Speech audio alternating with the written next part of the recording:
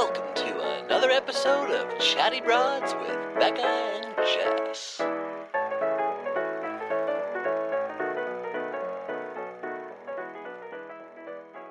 Hello, broads. Hi, broads. Happy Tuesday. Happy Tuesday. This is Thanksgiving week. This is a beautiful week. It is. I'm back. I'm healthy. Thanks for manning the ship without me. Of course. And Thanks, Nick, really. I mean, honestly, like the hotter version of me, I appreciated him. The South African male, 6'4". I mean, you two can't even compare. I mean, honestly, like we were bombarded by like, is he single? It's like, yes, yes, yes. Yeah, he's 100% single. And no, we're not going to hook it up for you. You're going to have to slide the DMs yourself and go for it. Okay, go for it.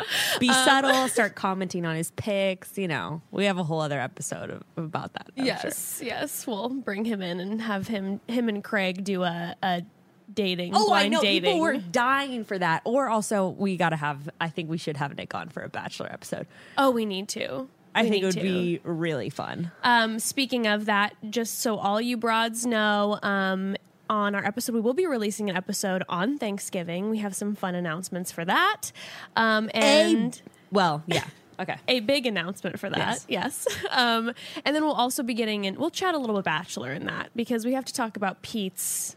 What? I have no idea. He has his promo out now. It's really? out. Oh yeah, we'll watch it. It's out of control. Whenever I see a Bachelor thing come up on my Explore page, I just keep hitting see fewer posts like this. I'm not gonna lie. I just like, you know I how you can go do there that. Yet. I can't go there yet. I've decided I'm not gonna follow Pete or any of his women during because that's how I usually accidentally get hit with the spoilers. Yep. I don't Smart. even know a single girl's name. I know. I don't know But anything speaking that's of, happened. we are going to, just for everyone asking, we will in a few weeks be doing an episode with the where girls. we, make our prejudgment That'll calls. be like, do we know when the first episode is? The 6th or like the 7th That's or what it something of usually January. is. Yeah, so we'll maybe do the it first a week in January. before, We'll do it. Yeah. Something like that. Also, just a heads up, the last 2 weeks in December, we're doing 2 single episodes. Maybe we'll throw it in the one after Christmas or something. Yeah, a little Christmas prezi. Yeah. Something like that. Super down. Well, guys, we'll keep you all updated about the schedule of Yes. when our episodes drop, but we're going to have one, each week just to give ourselves a little holiday cheer break. Yes. But speaking of holiday cheer, we have had, I'm going to say, yes, confidently, this individual who is with us today, we've had the most DMs specifically requesting her. Saying, after we put out our first Bible Broads episode, everyone was like, have you heard of this person? Have you heard of this person? You got to get her on. She'd be a perfect fit. And I'm so excited because we haven't had a Bible Broads episode in a hot minute. It's been a while, and I believe that episode, I will look it up really quick because I think that's helpful for people if you're just tuning in. Obviously, Jess and I always throw in that, well, we were raised Christian in conservative homes. I mean, we bring it up all the time because it's one of the biggest foundations of our upbringing. But we first had an official episode on episode number 27 of our podcast called God, Church, and the Broads. I believe that was our very first one. Yeah. And we really talk about our upbringing, where we're at now, how different things have affected us, what we've taken away, and what we've left behind from our Christian upbringing. And we continued on to talk about it in future episodes. But episode 27, if you want to go check that one out. So check that out. And if you already have, then let's dive into another Bible Broads episode. Yes. Because on today's episode, we have Brenda Marie Davies, a.k.a. God is Gray. Hello, Thank Brenda. you. Thanks so much for joining us. I was just a voyeur for a moment there. Yes. Just sitting on the sidelines. But I think a good place to start would just be maybe synopsis of what you do, how you got started doing it, and why you do it, and all of that kind of thing. Okay. I do it all for the money and fame. Same. Wow. Oh my gosh, relatable.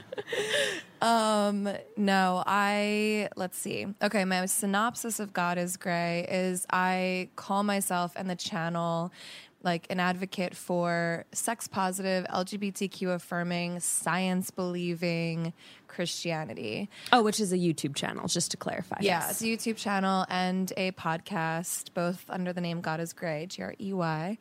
And it actually is something that I never thought I would do in 100 million years. Like if you told me 5 years ago I was going to be a YouTuber, I would be like, what went wrong in my life? Vlog Squad, Jake Paul style. Exactly. Like, what's up, fam? That is not my vibe. I'm like, my flat voice and stuff.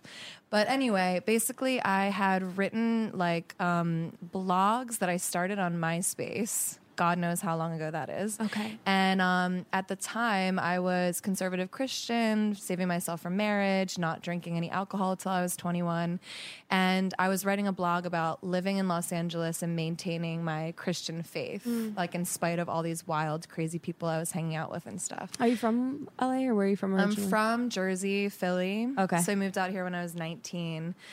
And that was what that blog was all about. And it was crazy because I had this like readership of like 20,000 people a blog or something. And at that point, it was like the beginning of social media. And I didn't know that had any value. And I was just like, oh, this is amazing that this is like touching people.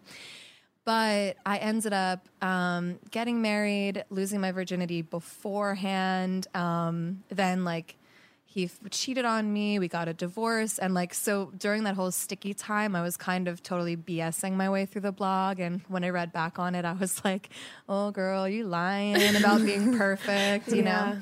But anyway, I had that source material and then I kept writing and then I started becoming more honest and journaling privately. And after a while, I had like 700 pages of like just writing about this Christian sex, drugs, rock and roll, and Jesus kind of thing that I'd been through, which we would now identify as deconstruction, reconstruction, etc.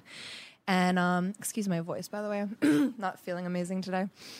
So I wanted to make a novel out of it, and I kind of like fictionalized my story.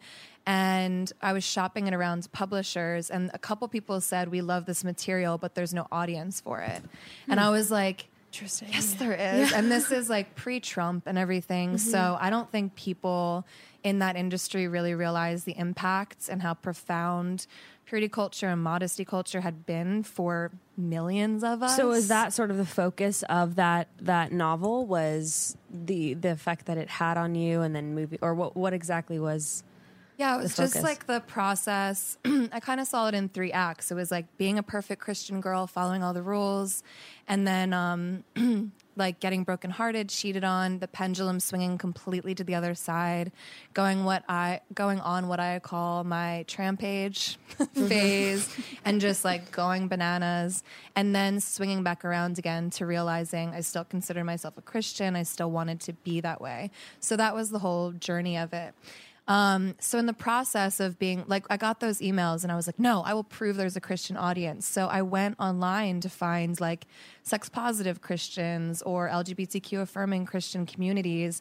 And at the time, which is probably like 4 years ago now, I couldn't find anything. Oh, wow. And instead on YouTube, I found all these like young blonde white girls talking about like, if you show a spaghetti strap, you just don't know what's going to happen to you. And, like saying the same things. And I was actually horrified because I was like, I had for some reason thought maybe all of us would have evolved like collectively as a religion. And it was one particular girl that I saw calling God her birth control and trying to dissuade her audience from using birth control.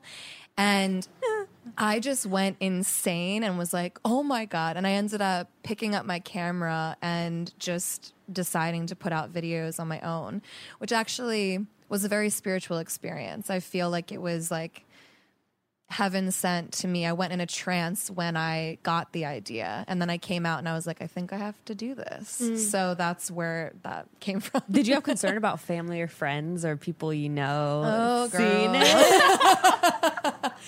Well, first of all, like all of my friends have always considered me the nerdy Christian, which I totally am. Because you're like the theological, like know the like that kind of thing. Just like, well, in the beginning, I was hanging out with all the same people that I do now. So this is like 10 to to 15-year-old relationships. And at the time, like, people would come up to me at a club and offer me like cocaine, and another friend would like swat it out of their hands and be like, she is a Christian. She is not going to do that. And it was cute. They were all really protective of me, but they all thought I was a weirdo. They were like, this is our virgin model friend who doesn't do anything and, you know, whatever. And were they Christians or No, not okay. at all. Okay, Yeah. got it. And I had like Christian circles and everything, but they were like, I've always had different groups of people that I hung out with. And Yeah. so definitely when God is Gray first came out, I was like, oh God, like all of my friends are going to be like, what the hell is she doing now? And I did get some blowback when I put out my first video. 2 or 3 people wrote me and they were like, I don't know what you're doing, but this like looks weird. And Christian friends or non-Christian friends? my non-Christian friends that have like, I don't know what, they just didn't get it at first. Only a couple people. Yeah. And I think a lot of my friends were worried because they were like, the internet is volatile. Do Sure. people know You're where you exposing live? yourself to, yeah. Yeah, exactly. They were like afraid for me because by this time Trump was out and all these crazy, you know, incels and all the things that like we know exist. They were Right. like, are you sure it's worth it to like speak out against these things in that volatile space? So there was like a couple concerns. And then me and my dad have been on a major journey because also when God is Great came out, my dad was like, well, she's lost it. Not a Christian, don't know what she's doing, and was really scared that I was going to go to hell for telling people like being gay wasn't a sin and stuff. You're like a false prophet. Yes, I'm a false prophet for sure. False teacher, Jezebel. Wow. So were you raised in a really conservative home? What's crazy is that we were really casual Catholics. Okay. And, but my dad was really my mentor in faith. Like, we've always had a really strong spiritual connection, and he would like have me up all hours of the night talking about Bible stories and stuff. They're really precious times for me. And Jesus always resonated. That's how I describe it to people when they're like, why not Buddhism or Hinduism or anything else? And it's like, I don't know. Jesus just resonates, always has, always will, I believe. But we also never talked about sex, never had curfews, never talked about alcohol or drugs. It was just like, don't ask, don't tell kind of family values. And, but it didn't matter because I was such a goody-goody.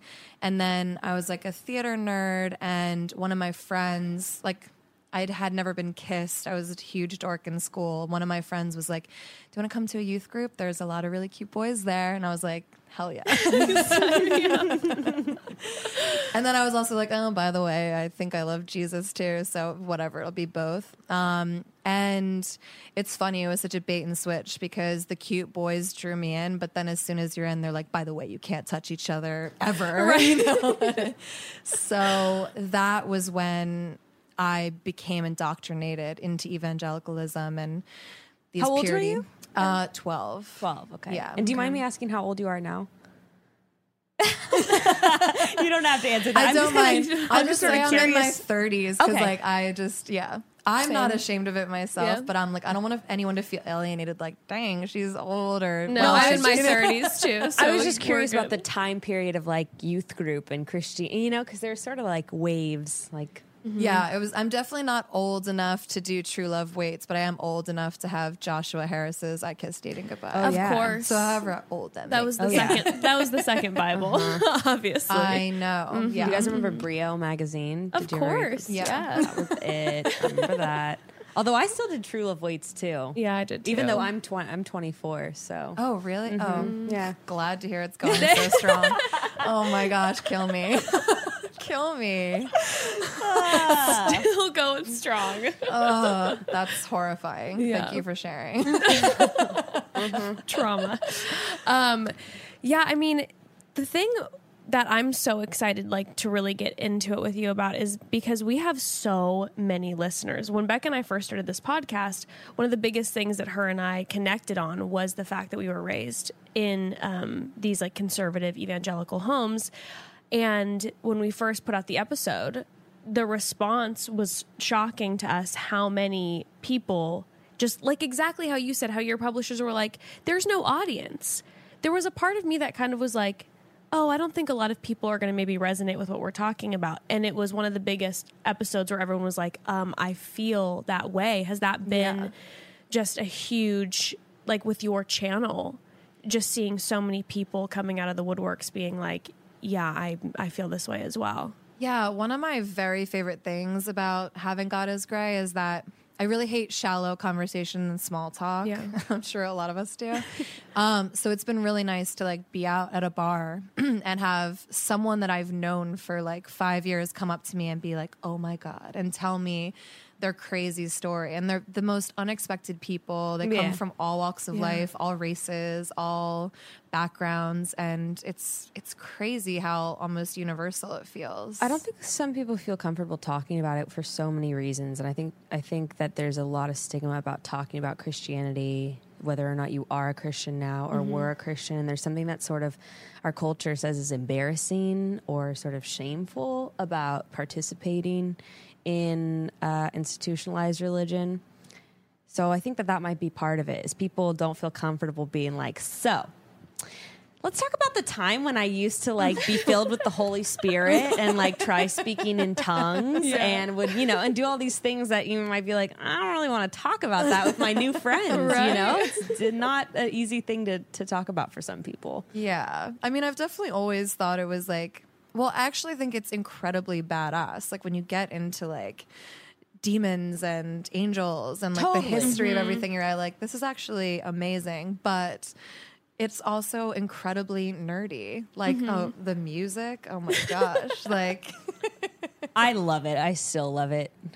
Fuck the haters. I still listen to Reliant K and Sanctus Real on a hard, rainy day. Are you kidding me?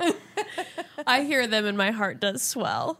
Right? Sometimes Well, certain certain songs ones. I shudder, and then the other ones I'm like, all right, I remember that. But a lot of it is associated with a moment at camp where I felt the spirit of the Lord, but also a cute boy was holding my hand secretly under the chair. 100%. So I'm like, this is a connection. My mom singing worship songs to me. So when I was scared and going to sleep and all that kind of thing, it's that's like beautiful. there's all these kind of associations that are intertwined with both trauma, but also really rich, beautiful memories. And that's the complex thing about unpacking a Christian upbringing. Absolutely.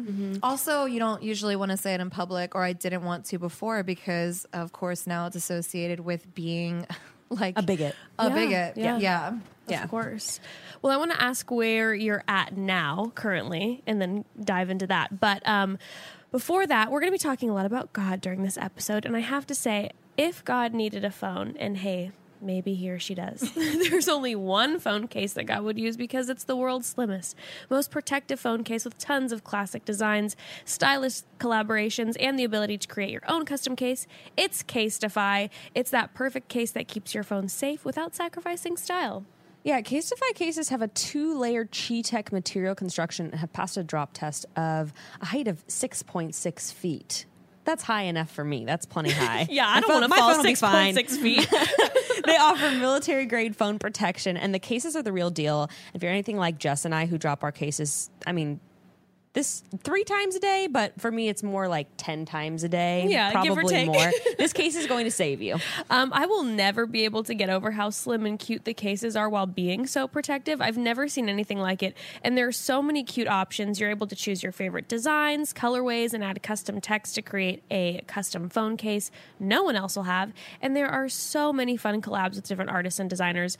These are really fun gift options, too. For Christmas, I got one for my sister, my mom, my mother-in-law, and for Christmas, that's actually what they specifically asked for. Perfect. Yeah, it's beautiful. And, of course, we're going to give you a discount. Go to casetify.com/chatty today to get 20% off your new favorite phone case. That's casetify.com/chatty for 20% off your Casetify purchase.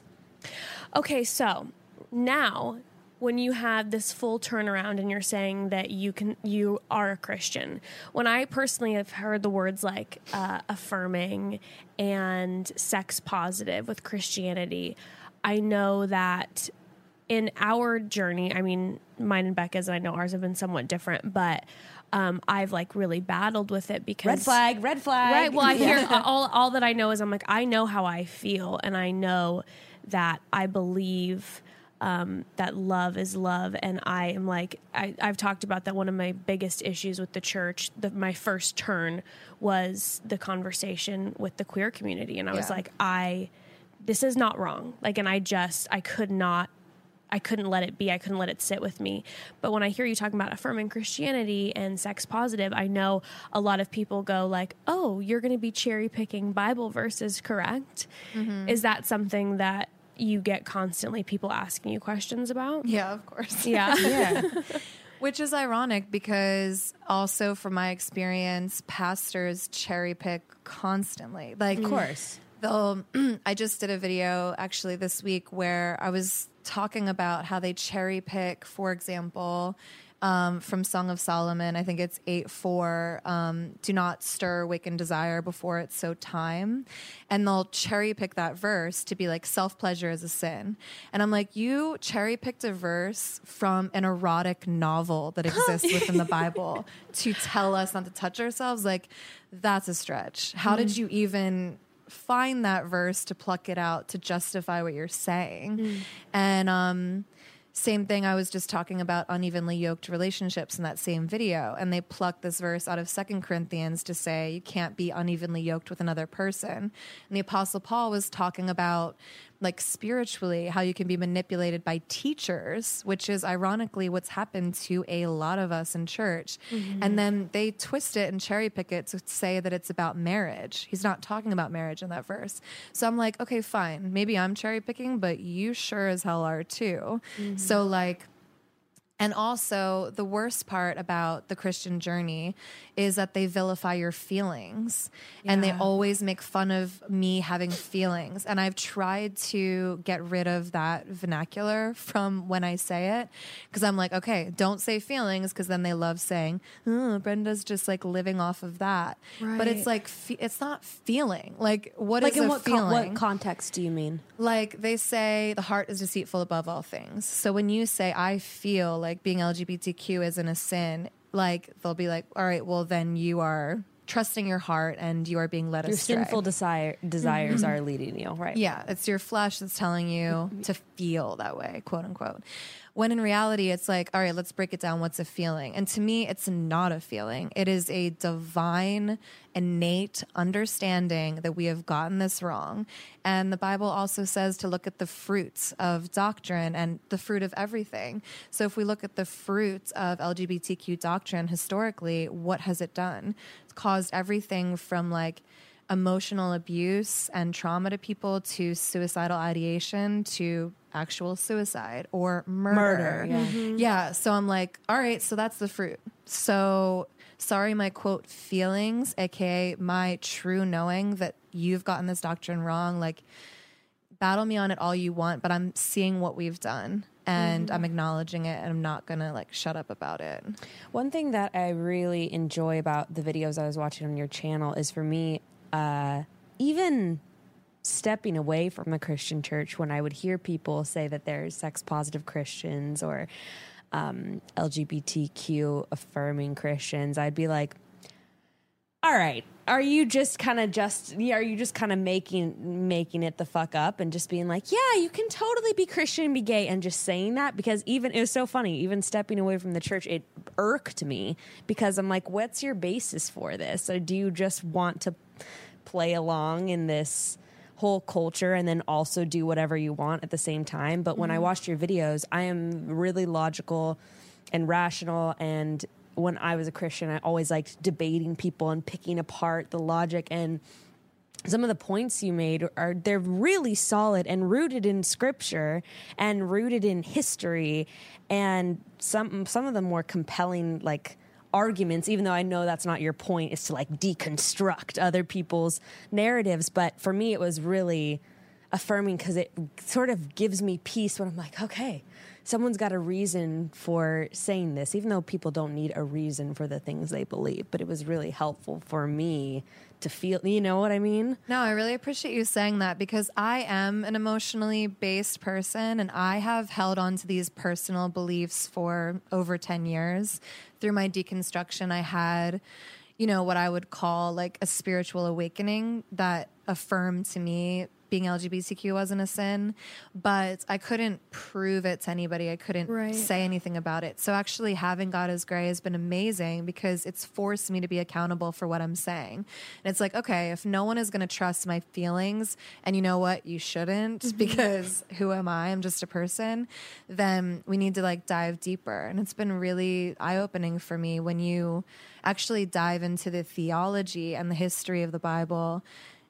You realize you can essentially prove that it's wrong, that the doctrine is wrong. What was the reason you stuck by Christianity through all of it instead of just throwing in the towel and walking away? Well, that was a part of my journey. Like when my husband cheated and we got the divorce and everything, and when I was trampaging all over large cities across the world, I realized that I was still calling out to Jesus all the time, and I was still reading my Bible every night, and I was still in love with that part of myself. And after a while, I began resenting the fact that I was supposedly not allowed to call myself a Christian because of my sexuality. So I can't say that I relate to the LGBTQ experience as a Christian, but I can relate to being taught that my faith is fully based on whether or not I'm a virginal or celibate girl. Sure. Right. A sense of ostracization from... Yeah.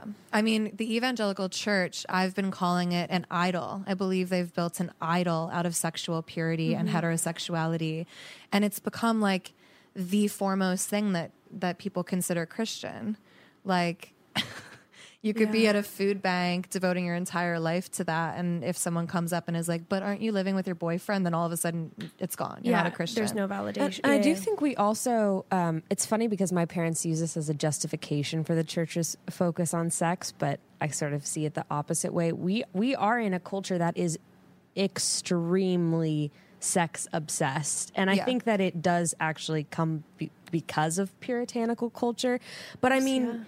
It's even kind of silly sometimes. Obviously, talking about sex is fun, but even the way that we sometimes obsess over, like we have episodes all the time, and we're like, let's talk about sex all the time, which like it's awesome. But I think because of the puritanical culture that our culture has emerged from, outside of our personal Christian upbringings, we do as a culture have this obsession. Like I look at memes on my Instagram Explore page, and like 9 out of 10 are about like sex and dick and pussy and all this shit. And it's like, we're okay. Like there is so much more to relationships and so much more to life. And even outside of Christianity, we have this incredible like obsession on sexual relationships instead of it being one part of life that we can integrate throughout calmly and casually, you know? I mean, I feel like it's always been like that. Like the Romans were all super horny and Yeah. having orgies all the time. Like I feel like human beings just love sex. Yeah.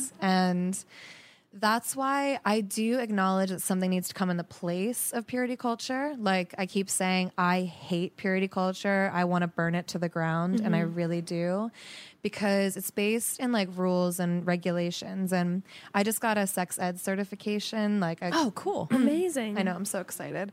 I really want to like teach teens and like go to churches and talk about sex. It's my favorite thing to talk about, Yeah. to your point. Yeah. But I realized, like, did you just hear that Joshua Harris like Yes. denounced I Yes. Kiss Dating Goodbye and everything? Yes. So he was like the godfather of purity culture, and he just like made it arguably so much worse than it had been before. He's like, whoops, guys. My bad. my bad. I know.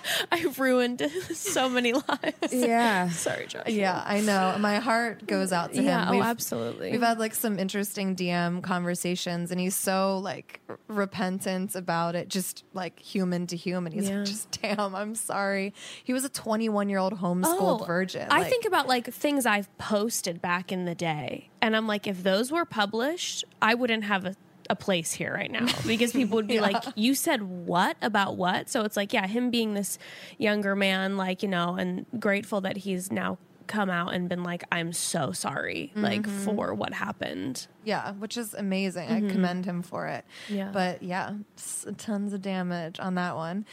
But I think a lot of like parents, for example, and leaders are really scared to be like, we're going to let go of purity culture now, even though the damage, the fruit is so apparently harming and damaging. Like if you read Linda K. Klein's Pure or Jamie Lee Finch's You Are Your Own, they're both amazing case studies on the results of that culture. And it ended in like endometriosis and ED dysfunctions and shame and women having panic attacks before sex, even when they're married. Like it's real. That trauma, that religious trauma is diagnosable at this point.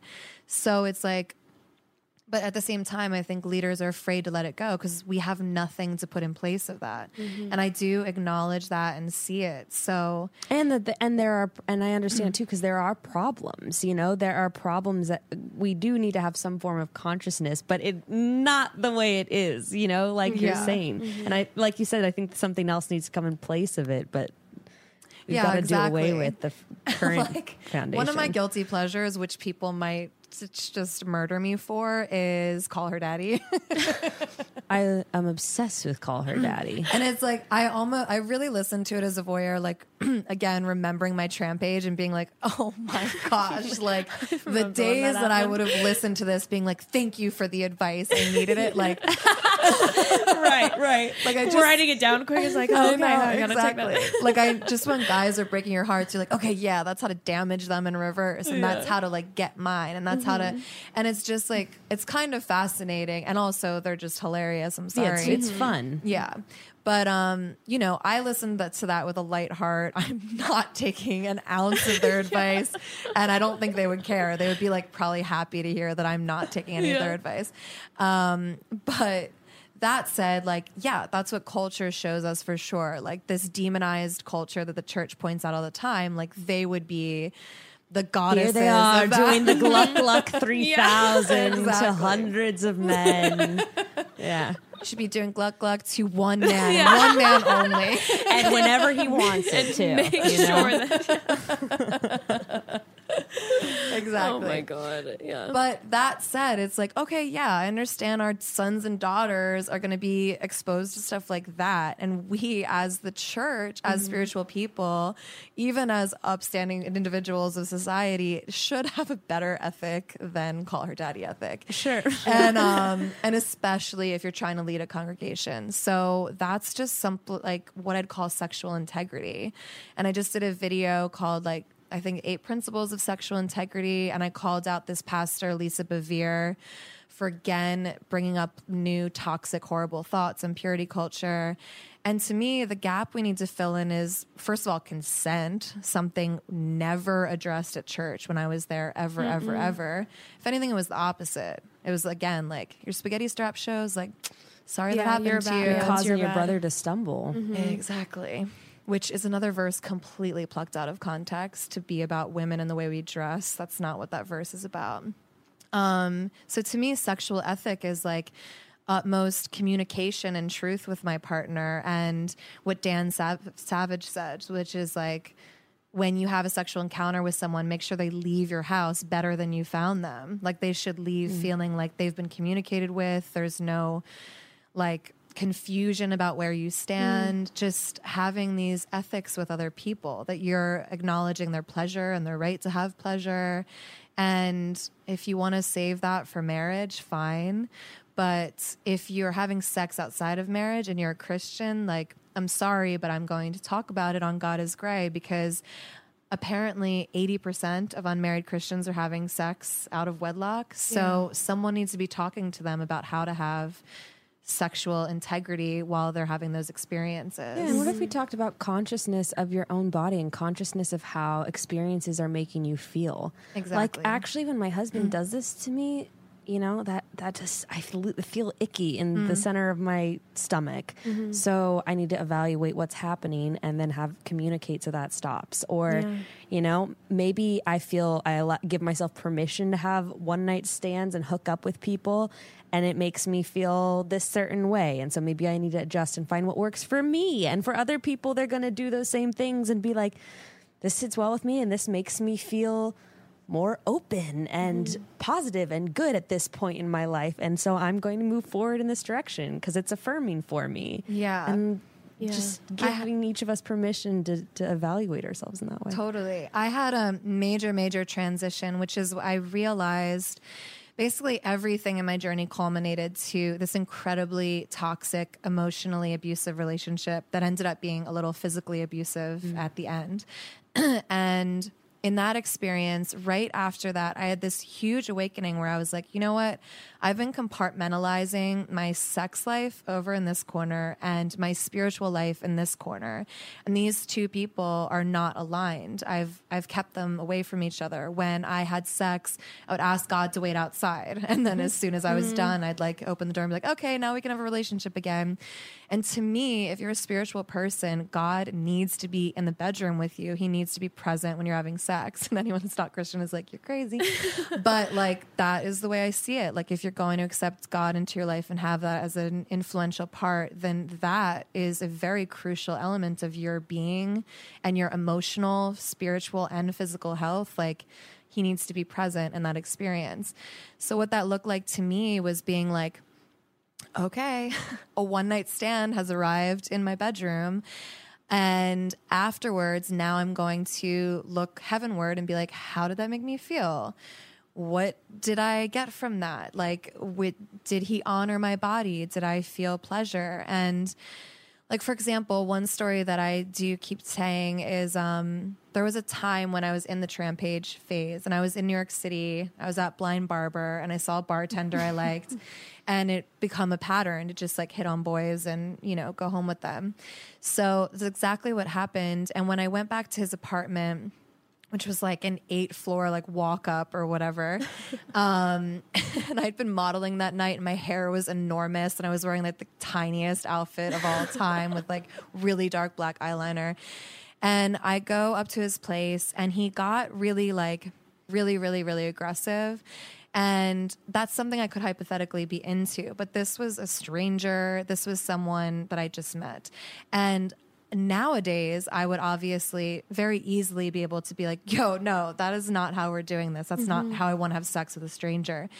But at that time, I had been in this compartmental phase. So I just disassociated from my body, floated above myself. And the whole time I was thinking, well, this is what you get. You're sleeping. You're having a one-night stand. Yeah. You're not supposed to be having sex for marriage.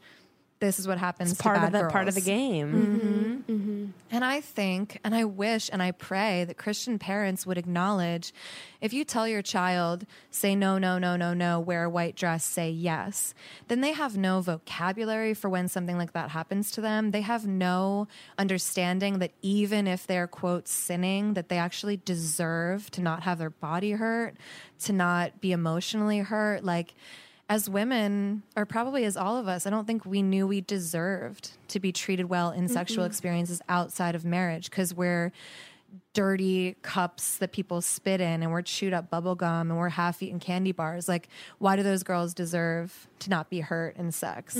So you just send your child out into the world not knowing their worth even existing in those situations, which is true. Your worth exists.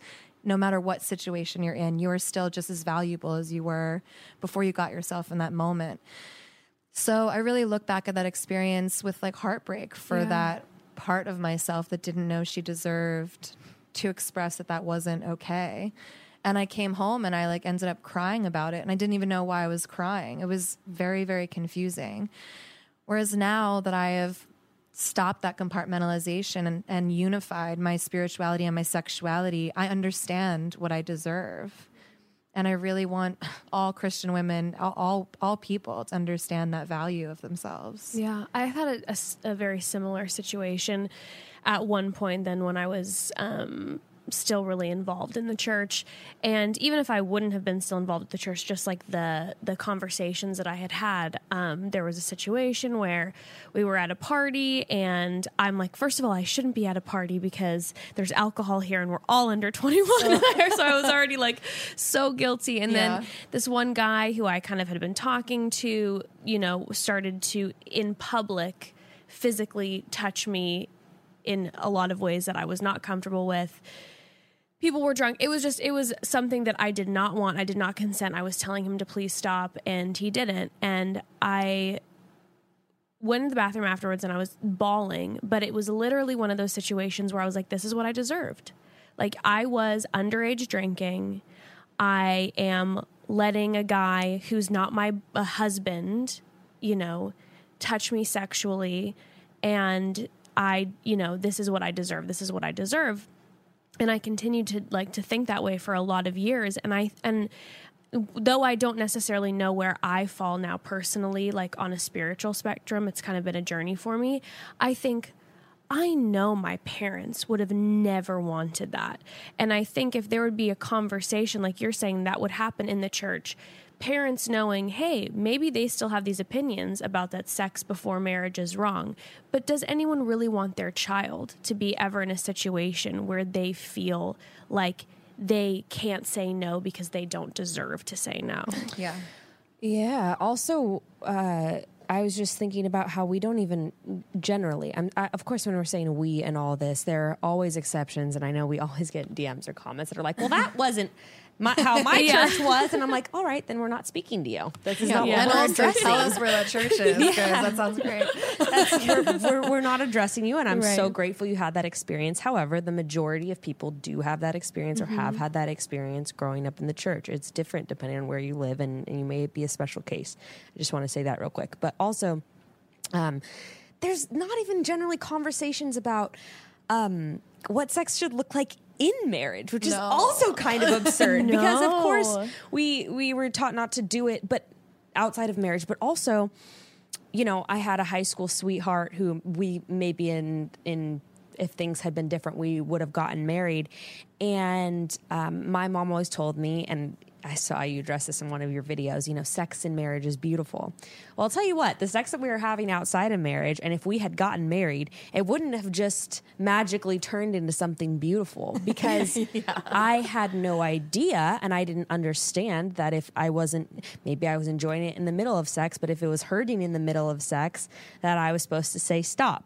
And I had no idea. Yeah. And, we had, that's a whole other discussion about sex ed, because I knew we were supposed to use condoms, but anyway, but not much other than that. Yeah. But not even knowing how to communicate with someone about what I wanted, not even knowing how to say no in the middle of something that started consensually, and all that kind of thing that is a part of marriages too, even if it's a holy marriage in the eyes of God and you're both virgins.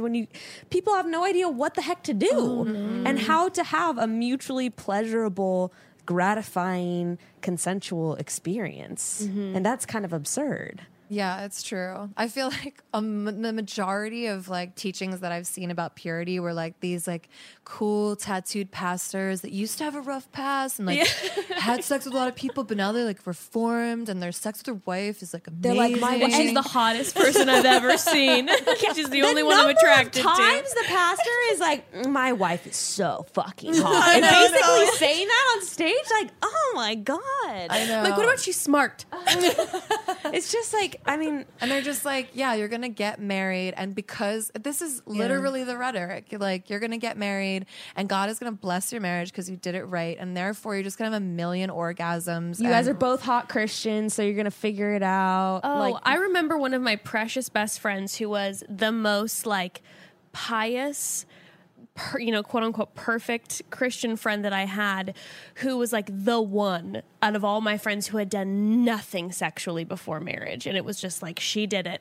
And she went on her honeymoon and she came back. And I remember her sitting on my couch and her falling into my arms, bawling, going, what did I do wrong? Because this shit sucks. I did it. Yeah. She's like, I did everything I was supposed to do. And that was horrible.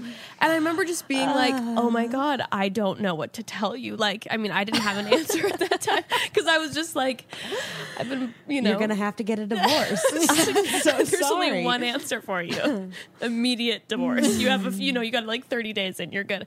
But imagine if they even told you like it's going to suck the first time. Like it can suck the first time and you need to make sure you use lube on your wedding night because like, I know. I mean, I know. Yeah. Oh, that's another problem. It's like the church is so obsessed with sex and telling us this very vague fairy tale. And it is a freaking fairy tale of like, save yourself for marriage, you're blessed, millions of orgasms, Yeah. the end. And it's like, that's not true for the majority of people. And by the way, if you keep lying to people and telling people that Cinderella tale, all they're going to do is get disenchanted and question what you've said. Yeah. Because for me, saving myself for marriage, a huge part of my motivation was protecting myself. I was always so terrified of being cheated on. So that was like this insurance plan that I'd created. Like, well, God's going to bless the marriage and he's never going to cheat because I was a good girl and I did everything right. And it's Yeah. like, I got backhanded and across the face on that one. Which, thank God, like that sent me into the most beautiful journey of my life. It gave me permission to get the divorce that I needed to because I wasn't even in a marriage that made any sense for me. So it was amazing. But like, that's the other thing. If the church wants to talk about sex, I'm like, fine. I mean, I wish they almost wouldn't. But if you do, tell people about lube. And also in all these premarital counseling things you put couples through, are you ever telling the guy that the girl has a clitoris? Like, also, God created a clitoris for no other purpose except pleasure. So can we stop demonizing pleasure as well? Because it's obviously a God ordained thing if we are given that body part. And obviously men have the same capability for pleasure as well. So, or arguably women have like more capability for pleasure. And yet we're demonized all the time for that. Yeah, well, I was just thinking about how the porn message, you know, like guys stop watching porn. And what about like instead of saying that it was cheating on your future wife, what if we talked about how mainstream porn is unrealistic and how it's not going to teach you how to have sex properly with your wife or pleasure the person that you're with? Like that could be a totally different conversation. Like, I know. Wouldn't you love if we were just being real? Yeah. Like, hi, some of you guys are having premarital sex out there. Yeah. Like, this is what consent is. This is what pleasure is. Some of you are watching porn. Arguably, all of you are watching porn. How do all of we you. do this in a healthy way? Like, how do we acknowledge, you know, what's actually happening in the world instead of going into this place where you have to like all pretend to be on your best behavior for 3 freaking hours in an evangelical service. or beating yourself over the head all the time, and you know your accountability partner. You're just like, I keep fucking up, and I'm a horrible person. You know, They're getting those emails. You remember those emails, like when you would watch porn, if you had your accountability partner, that they'd send your friend would get sent the email. I that didn't like know this. Jessica just started watching porn, and I get like a text from my friend, and my friend very Wait, very shut rarely up. watched porn. I was more of the porn watcher. Wait, you had I was always like, yeah, because I used to watch porn there was frequently. there was no way in hell I was signing up for that. Are you I kidding got me? forced into that. That was not a choice.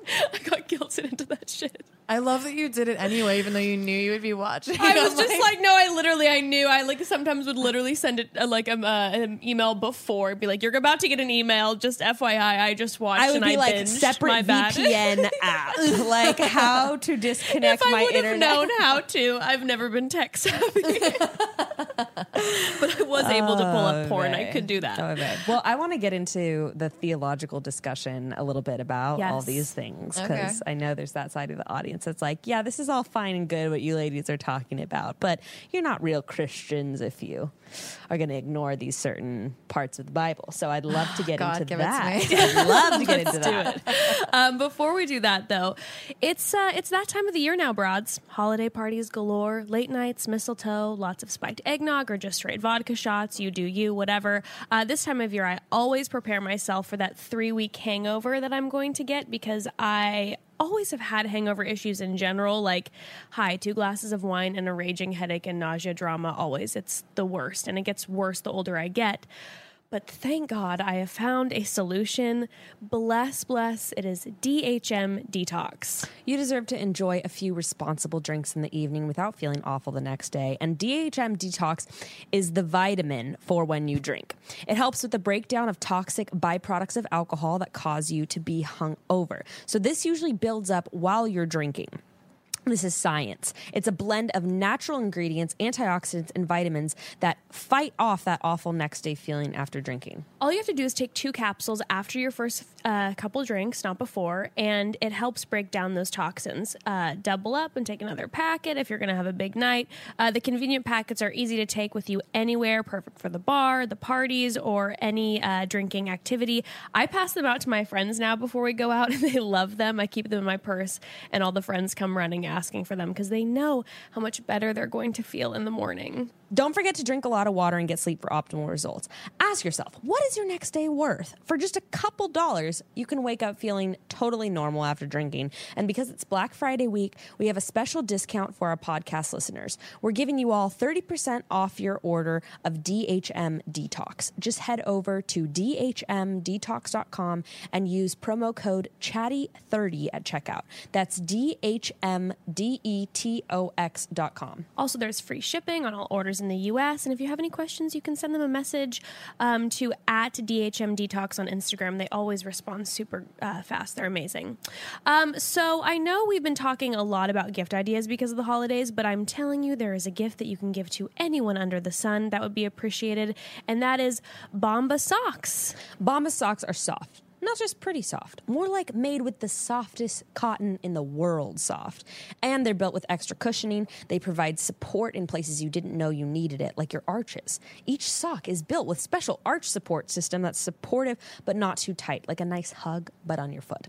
Also, you ever notice that annoying toe seam most socks have? I hate it. Bombas got rid of it. From now on, it's just smooth sailing all the way across the top of your foot. My favorite thing is that Bomba's made a lot of different socks. There's dress socks for work, performance socks for working out, and limited edition holiday socks. And I got Ember and I matching socks that are the Sesame Street collab. They're so cute and comfy, and she's obsessed with us having wear matching socks together. It's very cute. There are so many great looks over at Bombas. You should check it out, broads. Go to bombas.com/chatty and get 20% off your purchase during their big holiday sale, November 18th through December 5th. That's bombas.com/chatty for 20% off. Bombas.com/chatty. Okay, so Dun, dun, dun. the hard stuff. Dun, dun, dun.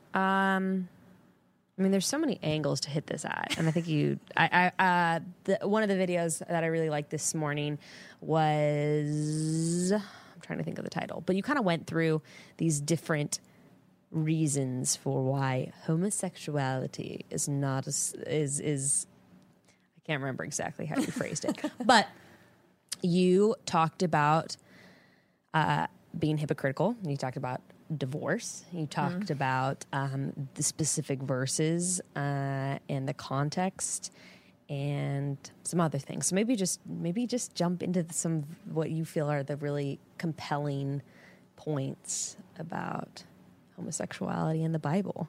Well, yeah, I'm glad you brought up divorce because I would have forgotten that on my own. It's my favorite. Yeah, no, I watched that one too, and that I'm like that hit home hard. Good. Where I'm like, wow, that's something. Yeah, never. Yeah. It just really goes to show how Christians will cherry pick things conveniently for like what they personally have going on. Like there's a very fundamentalist Christian YouTube channel, and the girl has like, she's covered in tattoos. So she's got all these rules and regulations, but she'll talk her way out of the tattoo verses really easily. Because it's like, yeah, sure, that applies to you. It matters. Sure. You like your tattoos, so therefore you will justify them. Exactly. Yeah. So you have everyone harping, obsessing over homosexuality. Meanwhile, Jesus never once mentioned homosexuality ever. Christians will argue that and be like, well, he does talk about sex between or marriage between a man and a woman. And I'm like, yeah, but just because he addressed that doesn't imply that nothing else is acceptable. Predominant couplings of the day. Yeah, exactly. Mm-hmm. So he did explicitly condemn divorce unless there is infidelity. And that was the only exception he made, or like infidelity or abuse. And meanwhile, you got all your divorced pastors up there somehow skirting around that and obsessing over homosexuality. So it's just like, let's just call that out. Divorce.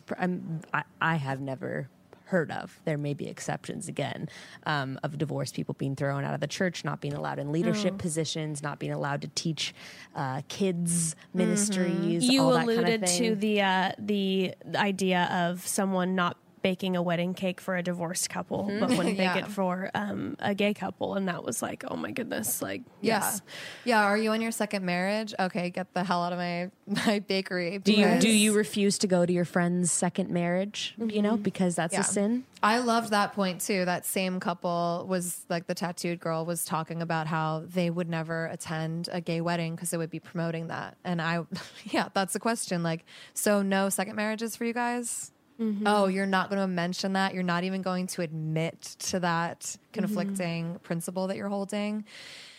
So anyway, that's one. Also, I think the thing that would give anyone the most absolute insight, and it's such an easy read, is Pete Enns' How the Bible Actually Works.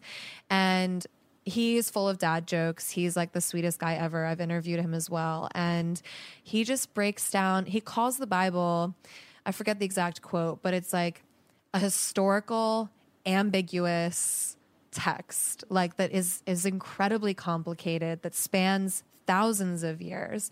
And we're so used to Christians telling each other it's simple. Look in the Bible. It's right there. Like, it's clear as day. It's black and white. And you're like, not only are there places where the Bible absolutely completely conflicts or contradicts its own self, but it's also the most complicated text, I would argue, in human history. That is why you have people, monks, like in the Himalayan mountains, debating it for centuries. And you have like the whole entire what is it called? The Italian priests in Italy, the Vatican. Thank you. Yeah. Pregnancy brain is going to be my excuse on that one. But you have like the Vatican, and their entire life is about like moving with culture and society, acknowledging where doctrine needs to catch up with the reality of the world, with new technology, scientific advances, just advancement in our human psyche. Like, we as human beings are constantly evolving and growing. And it is my personal belief, and that is very strong, that the Holy Spirit, God, revelation, didn't stagnate 2,000 years ago. Yeah. Why would it?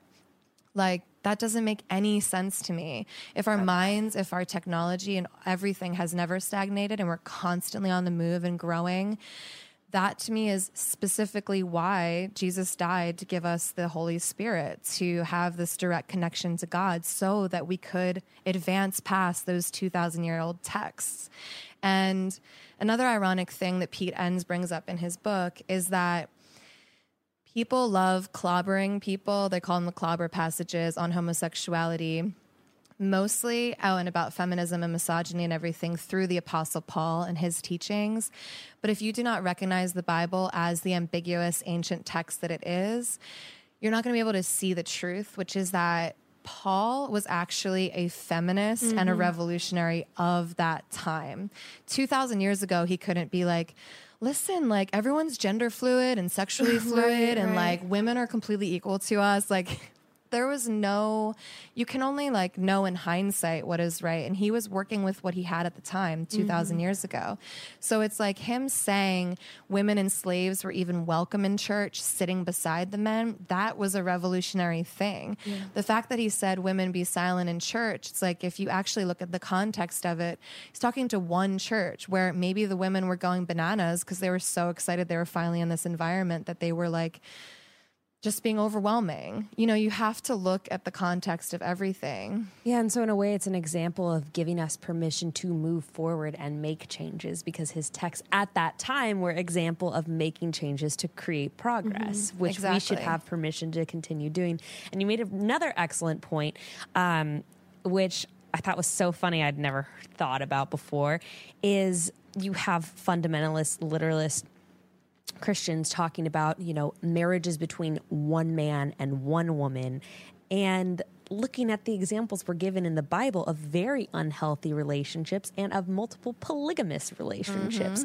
So, you can condemn, young women, young Christian women, you can condemn homosexuality, but What about the examples of allowing your father or those in authority over you to choose your husband and you being forced into a sexual relationship and commitment with that person? How do you feel about that? I hope you would say that we've moved forward and can you accept that we have changed our standards to allow for progress and we can continue to do so in all areas? You can't cherry pick and say we can change certain things. And even Paul and Jesus like destroyed the First Testament by the way they lived and what they were telling people is true. So they themselves, like if you want to use them as examples, their blueprint was we need to keep the evolution going. We need to keep moving forward with God, with the Holy Spirit to really grasp where we need to be. And again, like I hate to harpen back to like feelings, but it really is like you just look at that progress and what it does for people. When we moved away from women being property of their husbands, how much more have women thrived? Not only just as autonomous beings, but as spiritual leaders and just people, human beings that are capable of like living out their best life and being close to God. Like, you really want to go back to those days when we didn't have autonomy and choice. And it's true. Jesus never really freed us from that with any of his words explicitly.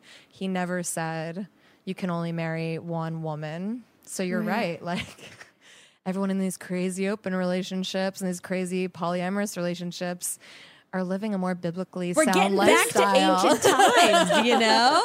Exactly. Yeah, no, it's so, I feel like it's just so important too. Like at the end of the day, when you're talking about how you believe that there's supposed to continue to be growth, and that's what they, like someone like Jesus was encouraging. It's like you look at the text like the Bible, and this was a text, and I believe it was Rob Bell who talked about it, who was like, this is a text that was written for a minority group that was being persecuted. This was a love song to them, and now here we are, you know, in let's just say America, a group of largely white middle-class people making a call and saying the Bible is black and white in this way and it applies to us in this way, this way, and this way, and you guys are wrong in this way, and that way, when it's this love song to a minority group that wasn't even necessarily written like in the context to us, and it was written so long ago that even something like I think about the verses with Solomon and how so many pastors will hearken back to like Solomon's demise was because there was like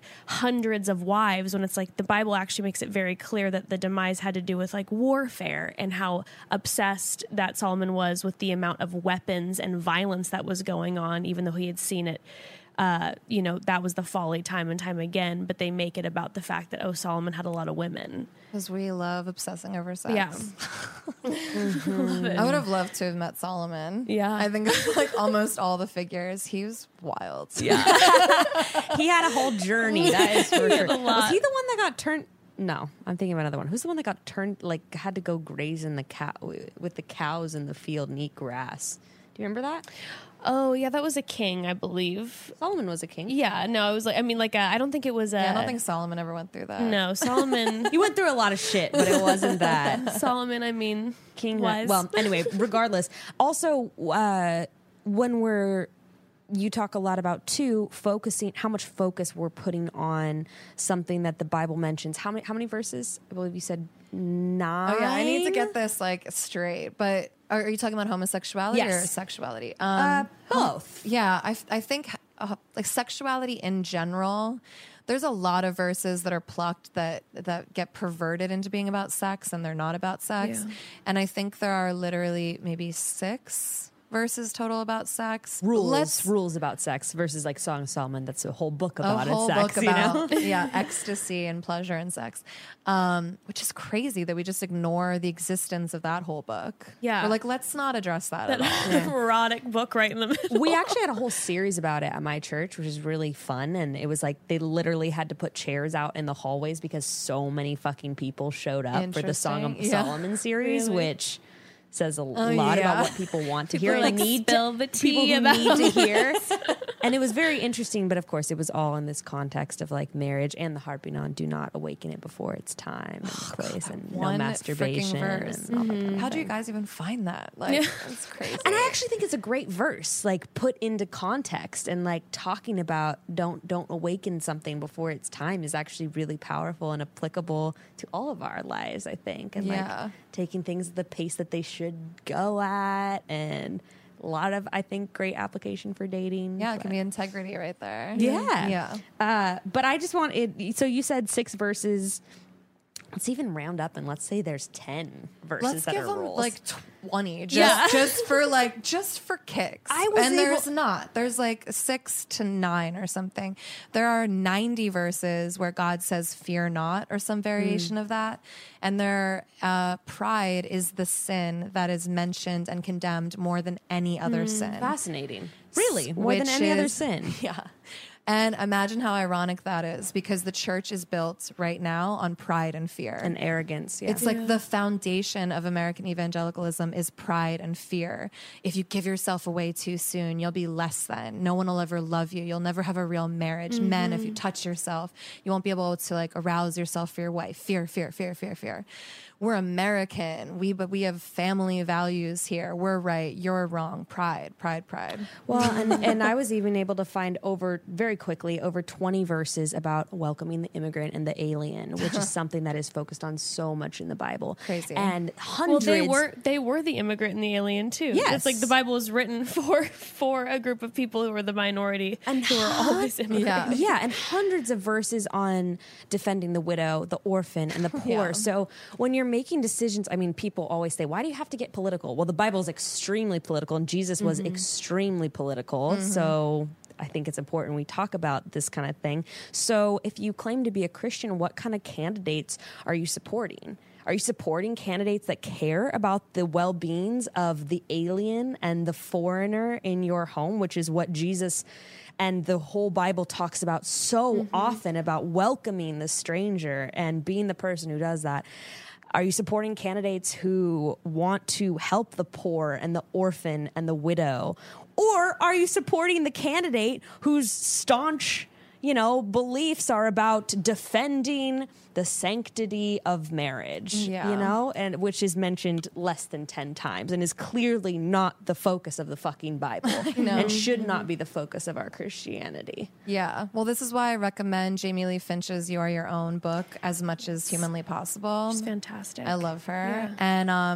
And, she calls herself a sex witch now. So Christians might go running through the hills. We're Yes. trying to get her on. Yeah, she was supposed to come on a couple weeks ago, but we missed her. Oh, Tragic. yeah. Yeah. She'll be Trudge. back in January. I'm an insider, I know. I have an excellent podcast with her that's on the YouTube and my podcast.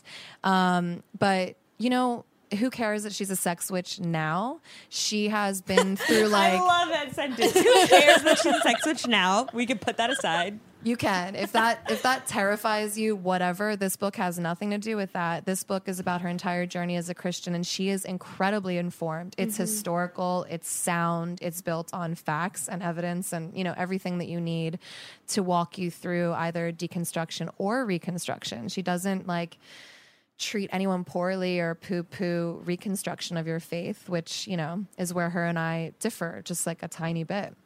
But anyway, this is not compelling to everybody, but it is true. And her book goes into the moral majority. And a lot of us that were born into purity culture and all of this toxic messaging, and especially now in the Trump era and everything that's happening politically, a lot of Christians don't realize that in the 1980s, Jerry Falwell and this evil, what I would consider demonic group of powerful white men created this organization that has their hands completely muddy with politics, and they're obsessed with money, they're obsessed with power.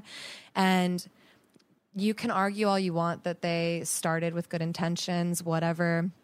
One of my most interesting things that I realized lately, or that came out lately, is that Jerry Falwell Jr. and his wife were just exposed that maybe he's a cuckolder. And there's pictures of them with pool boys and masseuse boys, and they're No fucking way. yeah, and they've opened up like businesses for them and given them tons of money, and there's like naked pictures of his wife and everything. And I'm just like, the ironic thing is I would never condemn him for being a cuckolder and living his life in that way and still calling himself a Christian. I'm like, more power to you. I wouldn't dare to say that on my channel, but like, I'm not mad at you for that. Yeah. I'm mad at you for being a freaking hypocrite like all of you assholes are. Like, that's what you're doing. You're cuckolding with your wife while simultaneously controlling women's bodies, while simultaneously making millions and millions of dollars by propping up candidates that can make you that money. And like I'm not going to sit here and be like, I'm not judgmental of Trump. Obviously I am. I despise him. But like, let's pretend I'm not judging Trump. All he had to do, a man like that, is whisper in his ear, hey, I can give you the entire evangelical vote. Just tell them I'm against abortion and I'll take trans people out of the military. Like these hot button points. And they've all been manipulated through the moral majority. The moral majority talks to all of the famous pastors and is like, this is how we're aligned now. And this is what we're teaching people now. And then politicians take that up, starting with Ronald Reagan, and then it went to Bush, and now it's in Trump.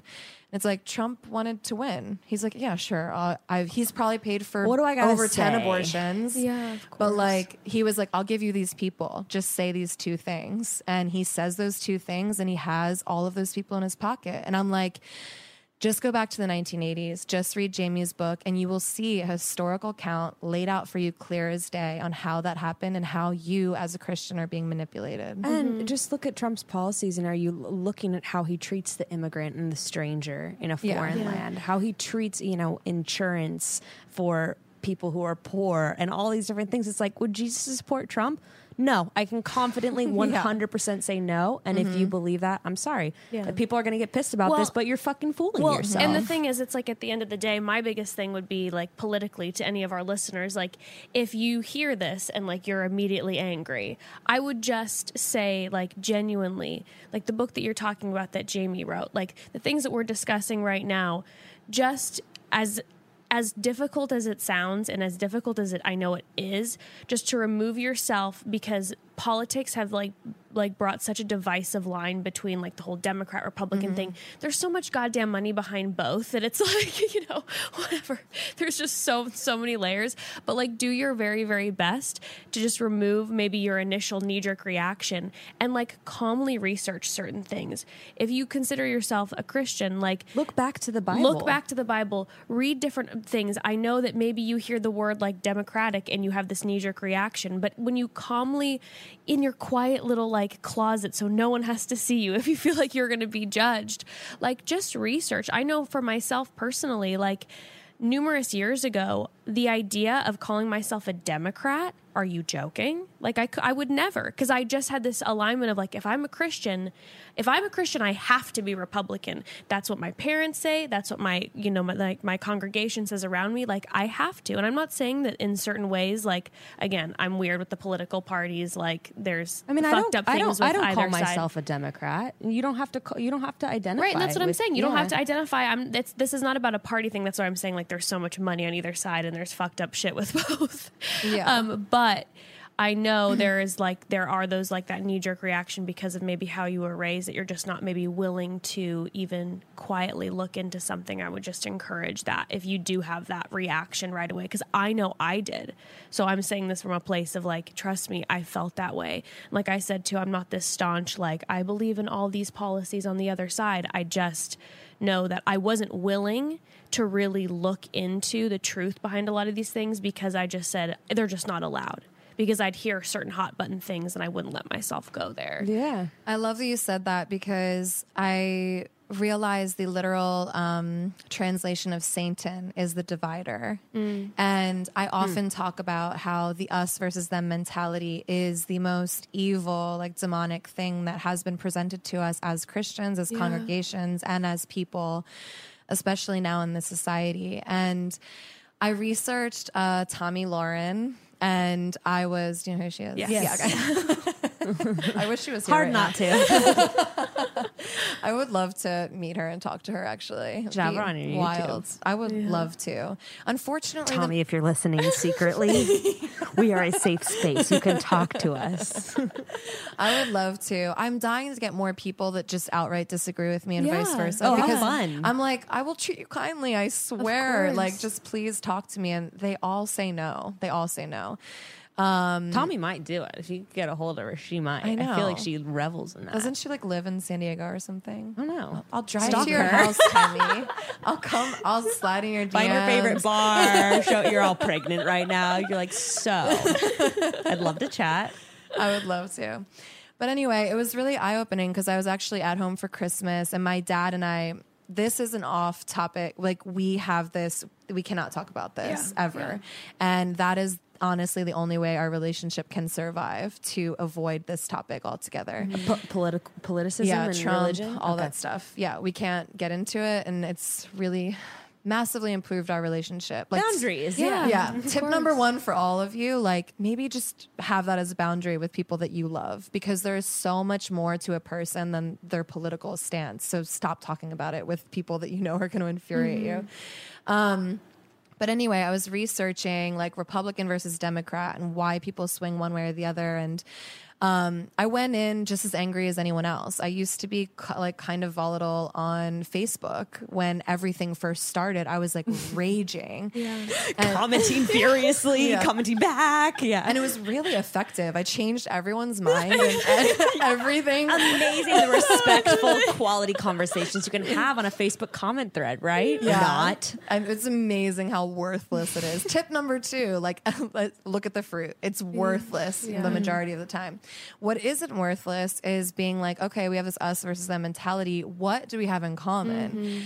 And when I was looking at that, it was really fascinating because, and I do not want to like diminish, I'm not saying anything bad about people that are on the Republican side or that watch Fox News or whatever, but there have been studies where people that lean in that way, that are into patriotism and like small, like family, like if there was an explosion, they would just grab their family and run, versus someone who has the mentality there's an explosion and they're gathering together everybody and they're helping everybody. One of them, gosh, I'm like forgetting the scientific term. There's a portion of their brain that's larger, that's like their fear sensor. That makes sense. And again, I'm not saying that to talk trash about anybody. I just realized when I was researching that video that there is a really important factor to both, because someone that has a larger fear-based center is generally someone that likes routine. They like knowing what's going on. They're very protective of their immediate family. And it makes sense that that kind of person would be like, I want my guns. I want my patriotism. I want to know my country is safe. I want to know my border is protected, because I have this protect my small community, my small family, my values kind of mentality. Versus you have the wild children of Los Angeles like ourselves, where if an explosion goes off, we're saving everybody and we're trying to do the whole community thing. And I realized that there's just such value to both. Like if we had an imbalance, if there was too many of us liberal crazy people or too many conservative people, we'd be completely out of swing. Yeah. And it's almost like the masculine feminine divide. It's like you really need a beautiful, like complex combination of both. Yes. So I started really looking at it that way. I was like, okay, I understand why you want your guns, because you are worried about your child in your house at that time, and you're Or even the government like overtaking things, which isn't absurd, you know? yeah, exactly. And you Wanting want to to be able to protect- feel yeah. like you're protected by your government, and there's not these droves of people coming in. So to me, the perversion and the evil is that the people that, you know, are in charge of news, and Fox News specifically or whatever, know that they can use fear to manipulate people. And same with CNN too. You know, it's very yeah. polarizing. Of like, this is what the world will never be the same now that Trump's president. You know, life is over as we know it. And that's the thing. Like when I'm saying, like, yeah, just like I was saying earlier, with like, I'm confident that when that thing was happening with me, with that guy at that party, that my parents wouldn't have wanted this. It's like I know that. Especially, I would assume, because we have a lot of really amazing listeners, that regardless of what political party you fall on, at the end of the day, I know that most of our listeners do want something for the greater good. Yeah. So that's why it's where I'm saying, like, yeah, it's if you look into what scares you, I feel like that's just opening up so much potential beauty. Like, whatever side you may fear, whether you are a Republican, consider yourself to be a Republican, looking into, like, what does this actually look like with this whole immigration thing? Like, truly, what does Jesus say about it, right? Or if you're a Democrat going, I don't want to hear from those people, they're just from this area and they don't understand, versus, okay, let's look at maybe things in the Midwest where they're in situations that maybe on the coast that you're not with their family. Like, we have to just see and love each other. And I do feel like, again, regardless of where I necessarily fall at this moment in my life spiritually, that I believe that the story of Christ, that Christ as a figure, as a historical being, was so, like, that was what it was about, about just loving everyone regardless of their place, regardless of if they're a Pharisee or if they're a prostitute. Like, it was all about, like, coming together in equality. Yeah. You know what Jesus was also about? It was about anti-establishment in a lot of ways. And so maybe the even greater takeaway is evaluate for yourself. Evaluate what your pastor is saying to you and see if that aligns with your intuition, with the Holy Spirit, with what you're seeing for yourself in the Bible. You know, evaluate the leader that you support, no matter on which side you are, and unpack what they're saying and how that aligns with your beliefs and your ultimate conviction. And think for yourself, you know? I'm not just going to, the reason I said I don't call myself a Democrat is because, sure, this one candidate, you know, everyone is like, oh, Obama was fantastic. Well, Obama bombed a lot of people and a lot of people died. And I don't like that. And I also don't want to support someone that wants to invade other countries and kill a lot of people. And so it's about, like, evaluate and unpack, like, what is this person really saying? What do they really believe? And how does that align with what you believe? Yeah, I totally agree. I think too often someone has been given a label or just proclaims a label, and you're like, okay, so I'm just going to zombie into the night with them. And it's like, no, just because someone calls himself a pastor or a Democrat or a Republican, you can't just take everything they say as gospel, literally. And I remember you're reminding me of when I was at this church that was really imposing itself on a lot of us and really creating a lot of fear. They told us we can't vote for Obama in 2008 and that we had to vote against Prop 8, however that was worded. Yeah. Yes on Prop 8. Yeah. Because if a Democrat gets in, then their tax exempt status could be a threat, you know, blah, blah, blah. So many of these things are based in fear. And that was kind of the tone of this church at the time that I was going. And I'll never forget, I wish I knew this man's name, but they had a guest pastor come in and he was like, he went on this whole thing about the expanse of the universe and how many light years it takes to get to certain planets and certain stars. And he went on for like 3 to 5 minutes about all of that. And then he looked at us and was like, so I don't know anything, and I'm going to preach a sermon, and what you need to do is take it home and discern whether or not what I said resonated with you, what is true, what is not, because I'm just a man, I'm trying my best, I'm going to like falter. Take it home with you, be independent with it. And I remember I looked over at the head pastor who was so fear-based, and I was like, ooh, what did that guy just say? Like, I really wanted to see his face because I was like, that must scare you. Someone told us to trust ourselves. How does that make you feel? And I never heard it again from any pastor ever, but that always stuck with me. And I truly believe and wish that every single pastor, before they started any sermon, said, let us pray. And you all put your heads down and are like, you have been given the Holy Spirit as an individual. Therefore, you as an individual can interpret what I'm about to say. I'm a flawed person. Forgive me if I give a wrong message. Take it and ingest it. If it resonates, if it doesn't, leave it out the door before you go home. Amen. And I hope it goes without saying the same for us. Oh, yeah. And whatever what we're saying I in always this episode, say that about myself. I mean, no. I feel like the older that I get, like literally every passing year, the more that I'm like, oh, bitch, you don't know anything. Like the less and it's like so cliche, but it's so true. And the more that even the farther we do with like more episodes on on this show, the more than I learn from other people and hear other people's stories. And I think, oh, you thought that you knew law. Oh, for sure. And I'm now hearing stories from other people going like, actually, like for instance, if I were to say that I'm more liberal and all of a sudden I get a message from someone who's more conservative going, well, actually, like I experienced this in my life, and I go, well, God, that's your truth, and that is real, and oh my God, like I'm reevaluating stuff, and yeah, all that. It's like, since we started the absolutely. podcast a year ago, so much has shifted, and I would hope for all of us that we continue to shift with every year and passing week of our lives, and allow ourselves to change in the things that we believe and stand behind. Yeah. Yeah. And Yeah. don't stagnate the Bible either. Yes, absolutely.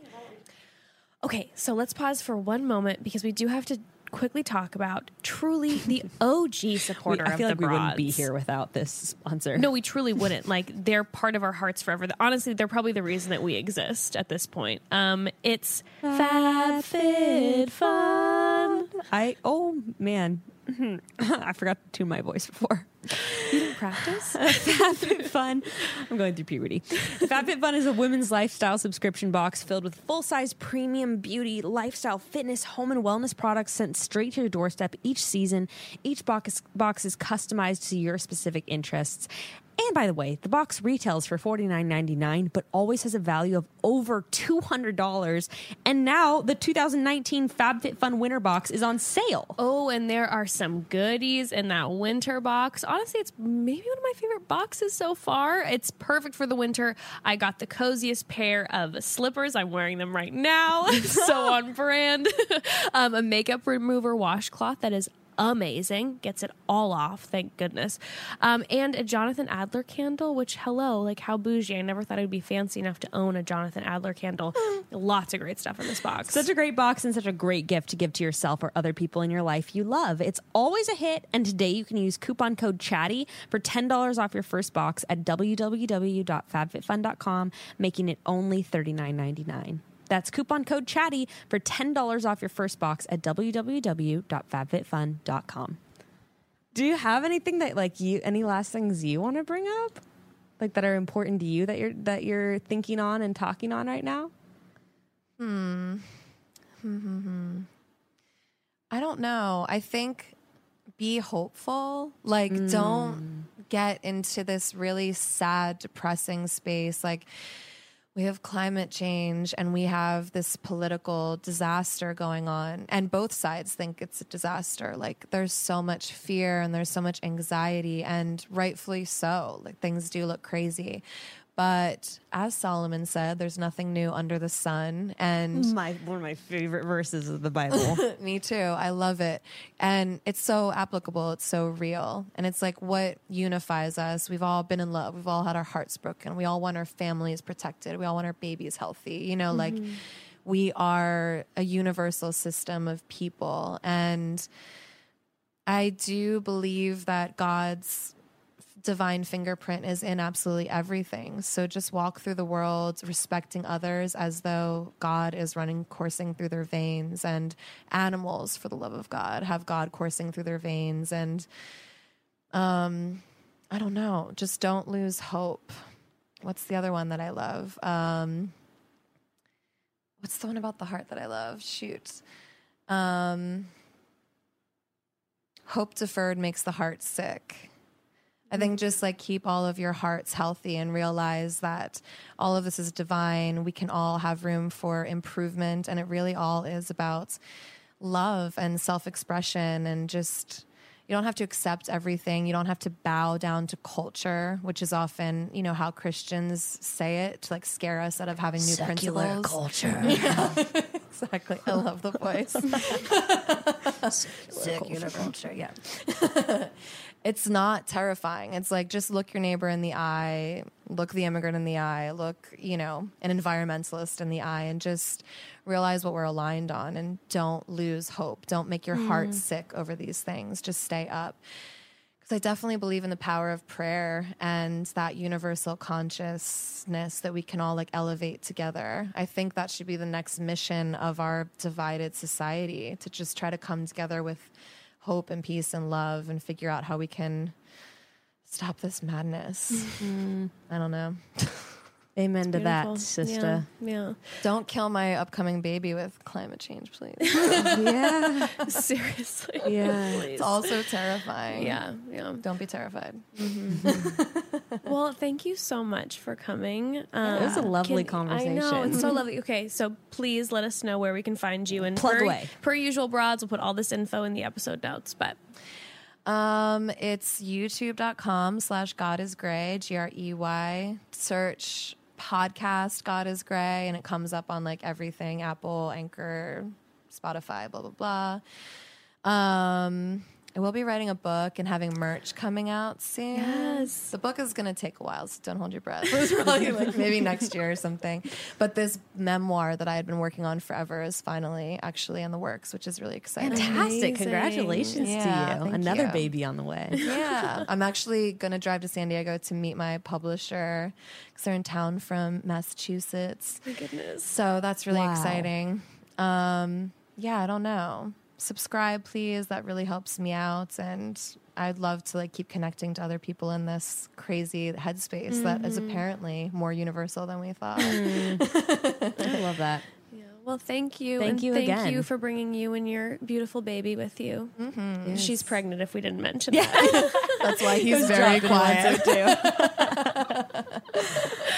All right. Well, broads, thanks so much for tuning in. And again, Yes. we're going to have a special episode on Thanksgiving where we have a You do not want to You miss do not it. want to miss this. We got a big announcement. Dang. A big one.